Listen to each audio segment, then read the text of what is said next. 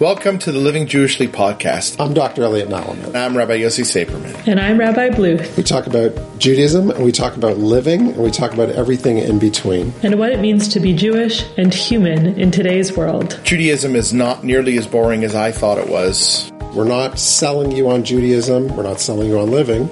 We're just trying to get you inside of our brains, the way we think about stuff. And the way we feel about stuff.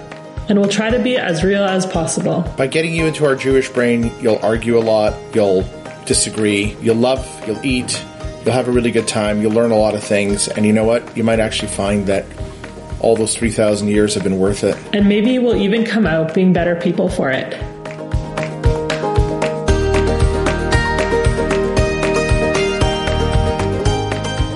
The beauty of the cyclical nature of our Hebrew calendar is that as we move through the seasons and holy days and months, we revisit universal themes each year as new people.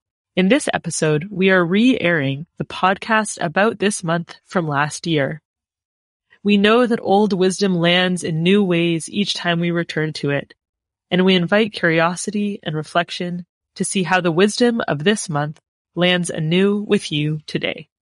Whether you have been with us from the very beginning or are a new listener, we would love to hear how this month's episode lands for you.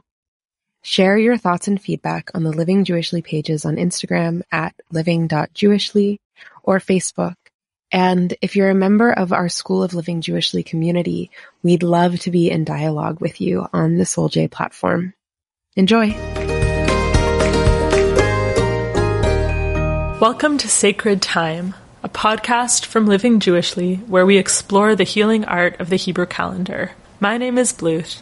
And my name is Ganga Devi, and together we will be exploring the wisdom of each of the 12 months of the Hebrew calendar as they relate to our lives today. Our intention for this podcast is that it be rooted in tradition, blossoming into the relevance in the present moment, and lead us all to the ripening of a beautiful Jewish future. Welcome to the podcast for the month of Iyar. Welcome. So, Bluth, would you please tell us, as our resident rabbi, tell us a little bit about the month of Iyar. Where are we situated within the Hebrew calendar? So, in the Hebrew calendar, we are situated right now in between the holidays of Passover and Shavuot. It's a particularly special time with a lot of temporal ritual built in, because we're in this time what we call counting the Omer. And so between Passover and Shavuot, we actually have a daily count, a 49-day count, where we are counting each day out loud. We say what day it is, and we head from Passover, which was our time of freedom from slavery, and we are counting up, preparing ourselves for and shifting towards Shavuot, which is our holiday of receiving the Torah. So we're going from a time of freedom from slavery and shifting towards freedom through the receiving of the Torah, freedom through our relationship with Torah. You know, Iyar, they say Iyar stands for Ani Hashem Rafecha, which means I am God, your healer. So inherent in the month of Iyar is an energy of healing, an energy of development, and of growth. As we shift sort of from one holiday to the next and we count each day, we're given guidance to prepare ourselves for where we are heading. We're given a structure for contemplation and integration as we move from this time where we tasted freedom, right? Freedom from Egypt, this sort of seminal big moment of freedom. And now we take that experience and day by day we begin integrating it. And we heal and we grow and we develop this vessel for the next holiday, which is Shavuot, when we receive the Torah, when we become in relationship with this text, this holy work, this holy thing that really binds us. And that relationship through the Torah is our relationship with God, is our relationship with each other as a community. So it's this very special time, this time of healing. And back in the day, all of our rituals were framed as agricultural rituals. And so we went from actually Passover, which had a barley offering, towards Shavuot, which is the wheat offering. And during this time, we would actually count sheaves of barley as we head towards the sort of anticipation of what begins the wheat harvest. So we have both this kind of land base and this spiritual practice right now of counting, of shifting from one time to the next. And, I think if we look around us, we feel the awakening of spring. Passover sort of started our spring season. And so we're counting up and getting ready. And just one more thing to say on the Omer is that we count each day according to this Kabbalistic structure that gives each day a quality or two qualities that we're working on, and that's how we count through. There's so many layers of meaning to all of this, and I know that the deeper I go into the study of earth-based Judaism and mystical Judaism and all of these different deeply interconnected angles through which we can approach our understandings of the wisdom of Judaism, the more nuanced and more deep and more incredible the many meanings become to me. And one of the things that this beautiful meeting of the counting of the sheaves of barley, speaks to me is, in the agricultural application, it's the counting of the sheaves of barley. In the mystical application that is perhaps more relevant to a lot of our lives these days, it is the counting of the Kabbalistic Sephirot and just, there's like so many layers of meaning there. But the kind of unifying thread that I hear in that and that I make meaning of is that it's about nourishment, and it's about showing up for and making note of and counting as a way of kind of organizing our acknowledgement of the nourishment that is available to us. And when that was the sheaves of barley, that was like literally the amount of this important grain that we had to be able to feed our community. And we also have a profound wealth of spiritual nourishment that is available to us, that is in stores with us, and that is actually not as scarce as a crop would be. And so that's where my mind goes in the contemplation of both of these elements and seeing value and meaning and connection across the spectrum of all of them. That's really helpful. And I hear in that when we count in this sort of spiritual sense, we can tap into the abundance of spiritual resource and an abundance of energy. So it's not a finite resource. It's actually an infinite resource. And it seems like all that it takes is to turn our attention towards it and to count and to mark this moment in time with mindful presence. Today is day 1. Today is day 2. Today is day 3. And each day has associated sort of divine characteristics or psycho-spiritual characteristics that we're invited to work with and to integrate and to think about. But really, that's guidance to tapping into something that is there, that is infinite, and that is available to us should we choose to be mindful about our growth and where we're coming from and where we're going to and where we are right now and how we'll best get there. Yes. And again, that's bringing in the emphasis of the freedom to and freedom through rather than just the freedom from. I think that a lot of the time we get really preoccupied with the thing that we're kind of fighting up against and the thing that we're trying to achieve liberation from, and to have something that we are moving toward and that we are recognizing that we have resources to move toward is a really, really powerful element. And with that, I'm kind of curious, Bluth, if you might share with us a little bit about where we're going. What are we moving toward in this time, this sacred time? Yeah, so, Shavuot, again, it is both an agricultural holiday and more specifically how we celebrate it today. It's a holiday of receiving the Torah. And again, we were a people who were enslaved and we were freed and we wandered and we received the Torah, and that kind of bound us in relationship to each other as a people and in relationship with God, with the divine, with our Creator. And so on Shavuot, we honor this relationship. We honor the Torah, we honor our relationship with Torah, and it's a holiday full. Some people will stay up all night learning, they'll eat cheesecake, there's a whole dairy narrative to it. There's all these different aspects, but to me the most simple yet deepest thing about Shavuot is that we are celebrating and honoring, and I'll just interrupt myself to say, it's Pesach, Shavuot, and Sukkot. These are the 3 pilgrimage holidays. So this was a holiday that the Hebrew people, the Israelite people, the Jewish people would do a pilgrimage to Jerusalem in offering. So it's a huge holiday. And part of it is about, offering what we have and honoring that relationship with what is beyond us, with God. And part of it is about celebrating, rejoicing, and deepening in our relationship with Torah. And now when I say Torah, there's the Torah, which is the 5 books of Moses and the written scroll that we read from in synagogue. And yet, when I say Torah, I'm referring to something even bigger than the physical book, right? Torah is wisdom. Torah is the encapsulation of the revelation that happened on Sinai. And if that is a historical event or simply something mythological that we have sort of attributed sanctification to, either way, if we think back to what was happening on Sinai with God giving Moshe the Torah, this was our first collective moment of revelation, of experiencing godliness, experiencing, touching something that is beyond us. And so the Torah on one hand is stories, on the other hand it's wisdom in general, on the other hand it's the encapsulation in word of a mystical, divine revelation experience. On the other hand, it's a book of moral and ethical codes. So it is so much, and it kind of binds us together as a people.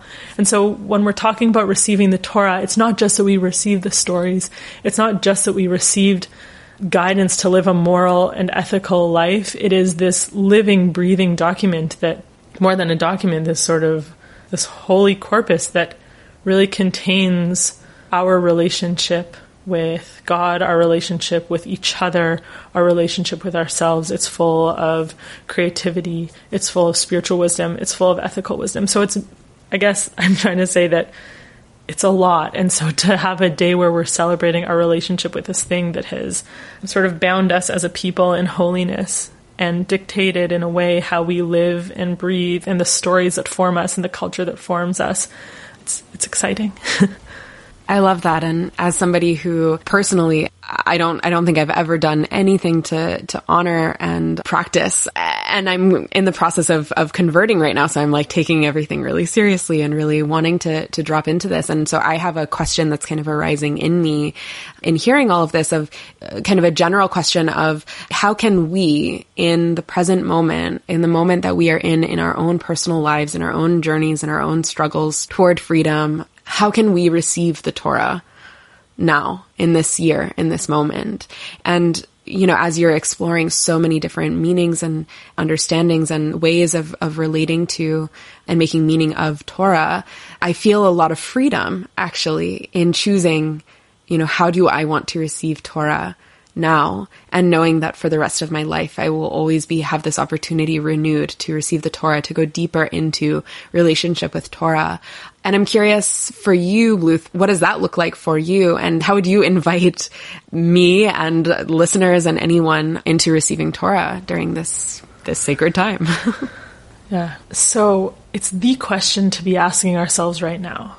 Because if this is a time of counting up towards Shavuot, then what we're doing during this time is preparing ourselves as vessels to receive, right? Strengthening ourselves so that we can contain the light that we're going to receive, let's say. So what we're doing right now is asking that question, right? How do I prepare myself to receive the Torah? How do I receive Torah? And what does it mean? It's not a static object. This is a wisdom tradition that is alive and breathing and dynamic and ever-changing. So the question for today is, how do I receive Torah today? And while Shavuot might be the time that we ask that collectively, it is something that you can ask every single day, right? Which is, how do I receive this wisdom? How do I be in relationship with it? But at the same time, as you ask that question, I felt like Shavuot is also called Chag Matan Toratenu, which means the holiday of the giving of our Torah. And so the holiday itself isn't called the time of receiving the Torah. It's actually marked by the time of the giving of the Torah. And it's not just the Torah, but it's Toratenu, meaning our Torah. So I think that the Toratenu is definitely a sort of signal to see the Torah as something that is collective and that it relates to each of us personally. It's not the unified Torah, the single thing. It's our Torah, our wisdom tradition. That signals to me a really beautiful message of belonging, just that linguistic distinction to that it's not the Torah, it's not objective Torah, it's not Torah like as an object. It's the Torah of belonging, that it is it is collective. That is such a beautiful and clear and welcoming linguistic specification. Thank you for bringing that forward. Yeah, no problem. And the other distinction is that it's called Chag Matan Toratenu, meaning the time of the giving of our Torah. I guess I just share that as a question. Like, it wasn't called the time of the receiving, it was called the time of the giving. So, your question, how do we prepare ourselves for the receiving? It's interesting because it feels very relational. It's like we prepare to receive, and the holiday is about giving. And there's a mutuality, a reciprocity, there's relationality here. So how do we prepare ourselves for this giving? How do we open our hearts and our minds to this relationality, that there is something beyond us that is being offered to us, something new to inherit, to download, new but old. And so how do we prepare ourselves for that is a great question. Yeah, well, and another question kind of comes to me in hearing that, because yes, of course, it is the divine that is doing the giving of the Torah. But also, there's this other thread that just kind of occurred to me of the people who are blessed to be keepers of the Torah. This may also be seen as an opportunity for kind of a generosity of spirit in sharing the Torah with others. And I'm really struck in this moment of my life when I have so many incredible rabbis in my life that are supporting my learning and my growth and my entering into this community, this peoplehood. And I am so humbled by the opportunities that I have to receive guidance and to receive wisdom and to receive Torah from so many amazing wisdom keepers. And so I'm also just thinking of so many people who are holding meaning and holding wisdom and holding the Torah in many, many senses of that word, that have an opportunity to renew their receiving from the divine, but also perhaps to share with others and to share wisdom with others. And I'm kind of curious how that lands for you. Yeah. So how that lands is I'm picturing the letter Aleph. So the first letter of the 10 Commandments is the letter Aleph, right? Anochi Hashem Elokecha. The first of the 10 Commandments being, I am the Lord your God. And some Hasidic masters teach that what was given on Mount Sinai was the actual download, the revelation download was the letter Aleph, the first letter of the alphabet. And if you look at the letter Aleph, first of all, it symbolizes one. It's the first letter. It doesn't really have such a sound to itself. It's like an ah. It's like a vowel sound. It's not the b, the bet. The Torah itself begins with Bereshit. It begins with the bet, which is the letter 2, the letter of duality, of multiplicity, of the created world. The Aleph is the letter of what is before the created world. The Ani Hashem, this I am the Lord your God. Aleph, Alufo Shel Olam, the sort of the creator, the ruler, the source, the infinite source of all, the Ein Sof, the infinite. And so Aleph is this representation of infinitude. And Aleph itself, the form of the Aleph is sort of looks like the Jewish yin-yang, right? It has, the little letter has one arm reaching up and one arm reaching down. And so when you said that, the thing that I first thought of is how the Torah, the 10 Commandments were first given with this letter Aleph that contains all. Its form is made up by a Vav and 2 Yuds, which in the Gematria, the numerical value is 26, which is the same numerical value of the name of God, the Yud K and Vav K, which is the unpronounceable name of beingness, of eternal beingness. And so, in some ways, what is being given is this little yin-yang, this little Aleph that is the hand that reaches up to the heavens and reaches down to the earth. It's the connector. And so that is... Yes, like we are all keepers of Torah. We live Torah and we learn from each other and give to each other. And that is the Aleph of the 10 Commandments. I love that. And also just thinking about that letter and about the sound of it. And that's the sound we go, when we're like in a state of wonder. and in a state of awe. I mean, like the word, I wanted to say awe, and I was like, oh, that's like a little redundant, but it truly is. It's the word awe. That is what is conveyed as well. And so that just brings in another dimension to me. And that's really beautiful. Thank you so much for going into that. Yeah. And that brings me to think, what does it mean to touch on the infinite, to experience that, to receive that, to inherit that, to be in relationship with that? Then the rest, the other components of the Torah as we know it, which is to say the stories, the ethics, and the morality, suddenly it's like, how do we, if we have an encounter with that which is beyond, with that which is sacred, this sort of divine encounter, how beautiful, that's the mystical experience. But then what does it mean to actualize that and live it out? Then the Torah goes in and gives us all these moral codes of like civil law and morals and ethical codes. It teaches us that to walk in the ways of God is to walk in the ways of compassion, of mercy, of grace, and of justice and peace, right? So you ask this question of like, how do we prepare ourselves to receive the Torah? And I would say, I think my follow-up question is, how do we live out Torah? Like, as we prepare ourselves to receive, to touch something sacred, how do we live that? And do we do that through studying? Do we do that through justice work and activism? Like, how do we really actualize it and live it out? And that's not simply a matter of mystical experience that we may or may not tap into on Shavuot itself, but actually a lifelong question and invitation to being a human in the world and an active human in the world. And that's what it means to live Torah, right? To walk in the ways of our wisdom tradition is to be very active in this world, how we eat, how we care for each other, how we pay attention to systems to make sure that those who have been oppressed are elevated and seeking and pursuing peace and justice. Really beautiful. And this also reminds me of, as we've been talking and preparing for this recording today, we've been talking about another tradition's sacred time that we are also finding ourselves in that also has to do with justice and with care and nourishment of community in a very conscientious way. And it also has to do with the receiving of a very sacred book. And I'm curious if you would like to kind of introduce that from your perspective a little bit. Right, of course. So we are in the month of Iyar, and for our Muslim brothers and sisters, this is the month of Ramadan. And it just happens to be this year. Yeah, right. So Ramadan moves, right? The Islamic calendar is strictly lunar, so it is shifting all the time where the months appear in relationship to the seasons or in relationship to the Gregorian calendar, let's say. While the Jewish calendar is both lunar and solar, it has sort of checks so that the months move a little bit, but then they kind of come back so that, for example, Passover is always celebrated in the springtime. Which means that, so Ramadan can show, every year shows up at a different time of the year. And this year in particular, it's so special.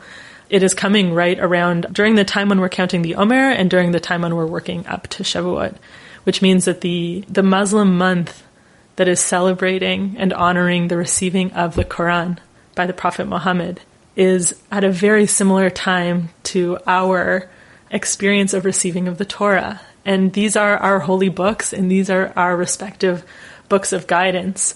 And when I realized that this year, I was so excited. I was like, oh, wow, how beautiful. Like, I know many of my Muslim friends are learning a lot of Quran. They're reciting the Quran. They're fasting during the day. They're sort of celebrating with meals at night. And when I think back to my many years living in Jaffa, Ramadan was such a special time. There was special lights and amazing treats and desserts, and that in the evening, my neighbors would bring to me in celebration. And it's like, imagine like Shavuot, it's like Shavuot all month. And so it's very unique that these times align. And I think that it brings in a lot of like siblinghood, that we are preparing right now and honoring our inherited wisdom traditions and celebrating them and learning from them and asking the questions of, what does this mean for me as a person in the world?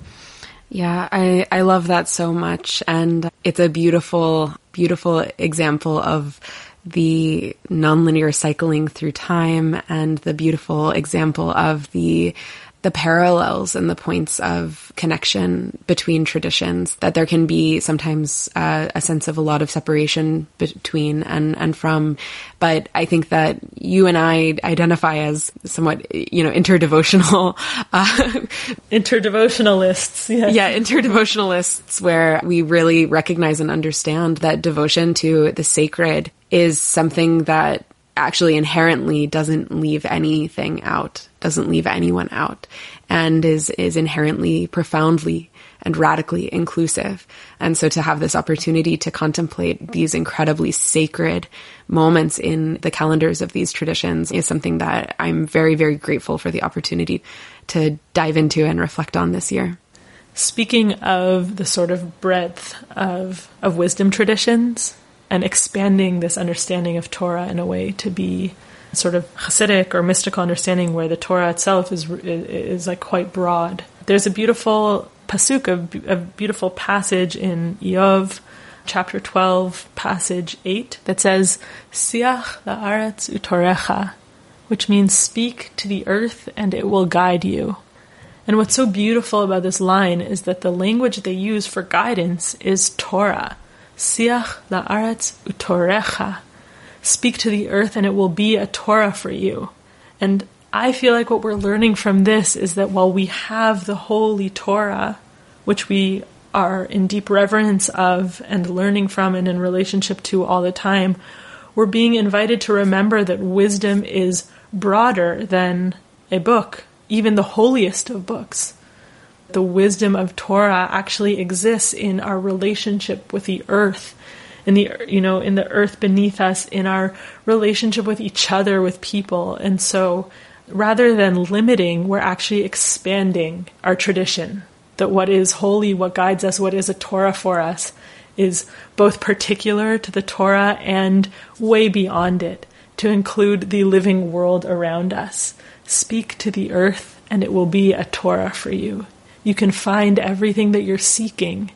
How to be a person, how to be a good person, the secrets of the universe, whatever it is that you're looking for, you can find that in the earth.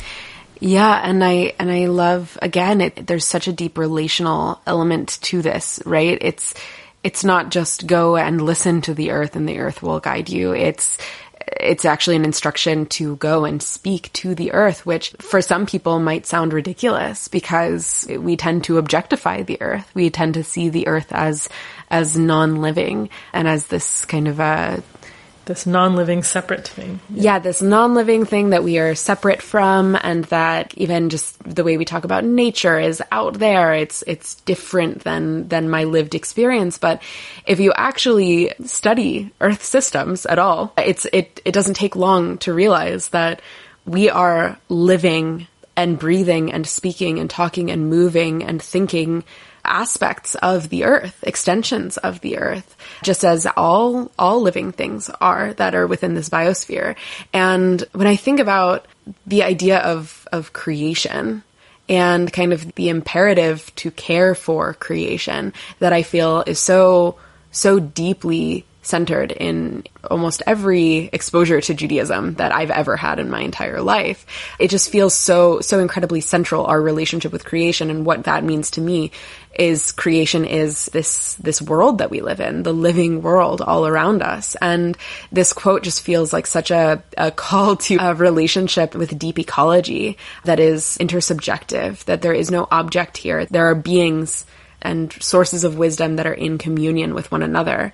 And that's me, and that's that with which I'm communing, and that I'm speaking to it, and it will guide me. And there's a profound sense of trust that feels like it's being enabled by that sentence, that there is like an invitation to a trusting relationship with the context that we are all nested within, that we have all arisen out of, and that will Torah us, that will guide us, that will be the wisdom through which we can resource for everything that we need to go through in our lives, every challenge, every hopeless moment, every tribulation that we go through, that context will always be available to us, that the earth will always be available to Torah us, to guide us in that way. And it is so extra poignant then that the Torah itself was given in the wilderness.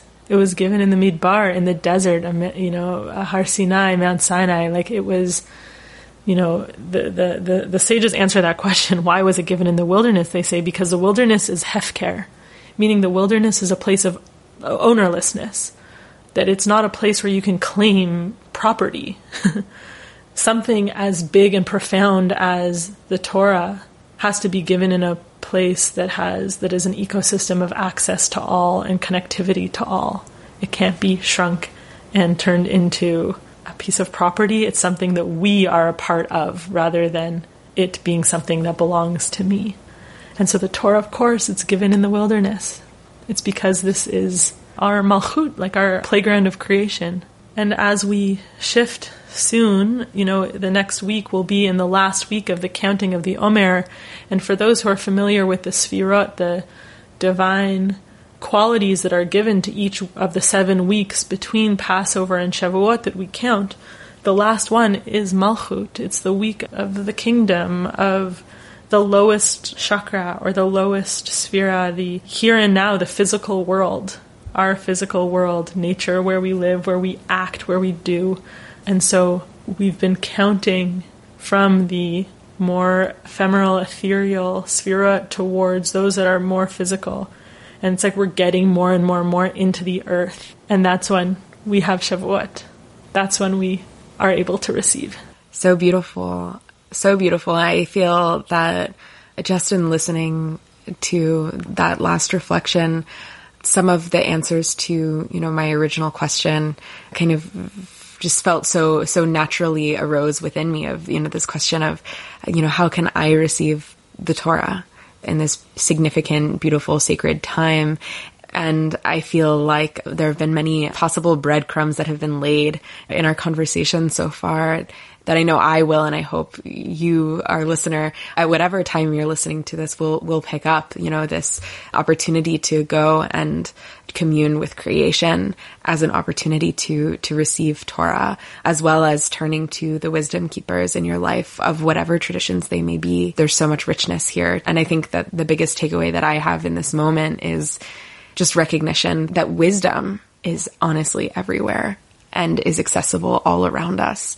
And just like our main responsibility on Shabbat is just to show up with presence for the time that God has already set aside for us.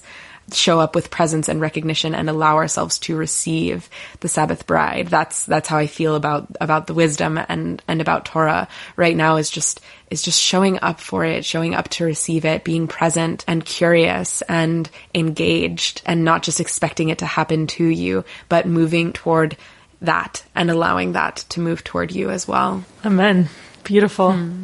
So as we come to a close, what next, Bluth? How can people connect even more deeply beyond just in their own way, in their own relationship with wisdom, with creation, with Torah? What are some other ways that they can find guidance through this beautiful time of Shavuot? So with Living Jewishly, we're going to do a event. So, follow us on Facebook and on Instagram and check out our website for details as to what is coming up for Shavuot.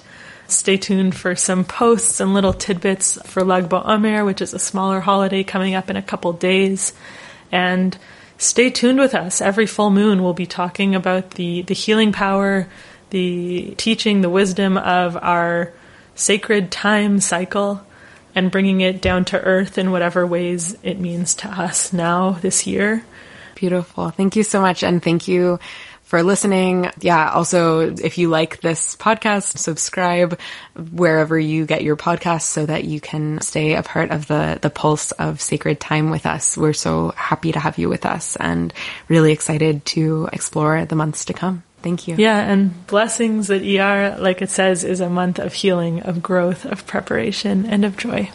Beautiful. I love that. Thank you.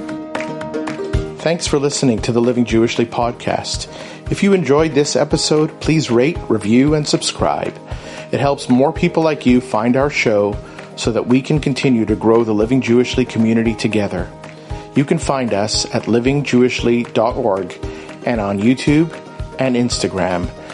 Living Jewishly is living well with everyone.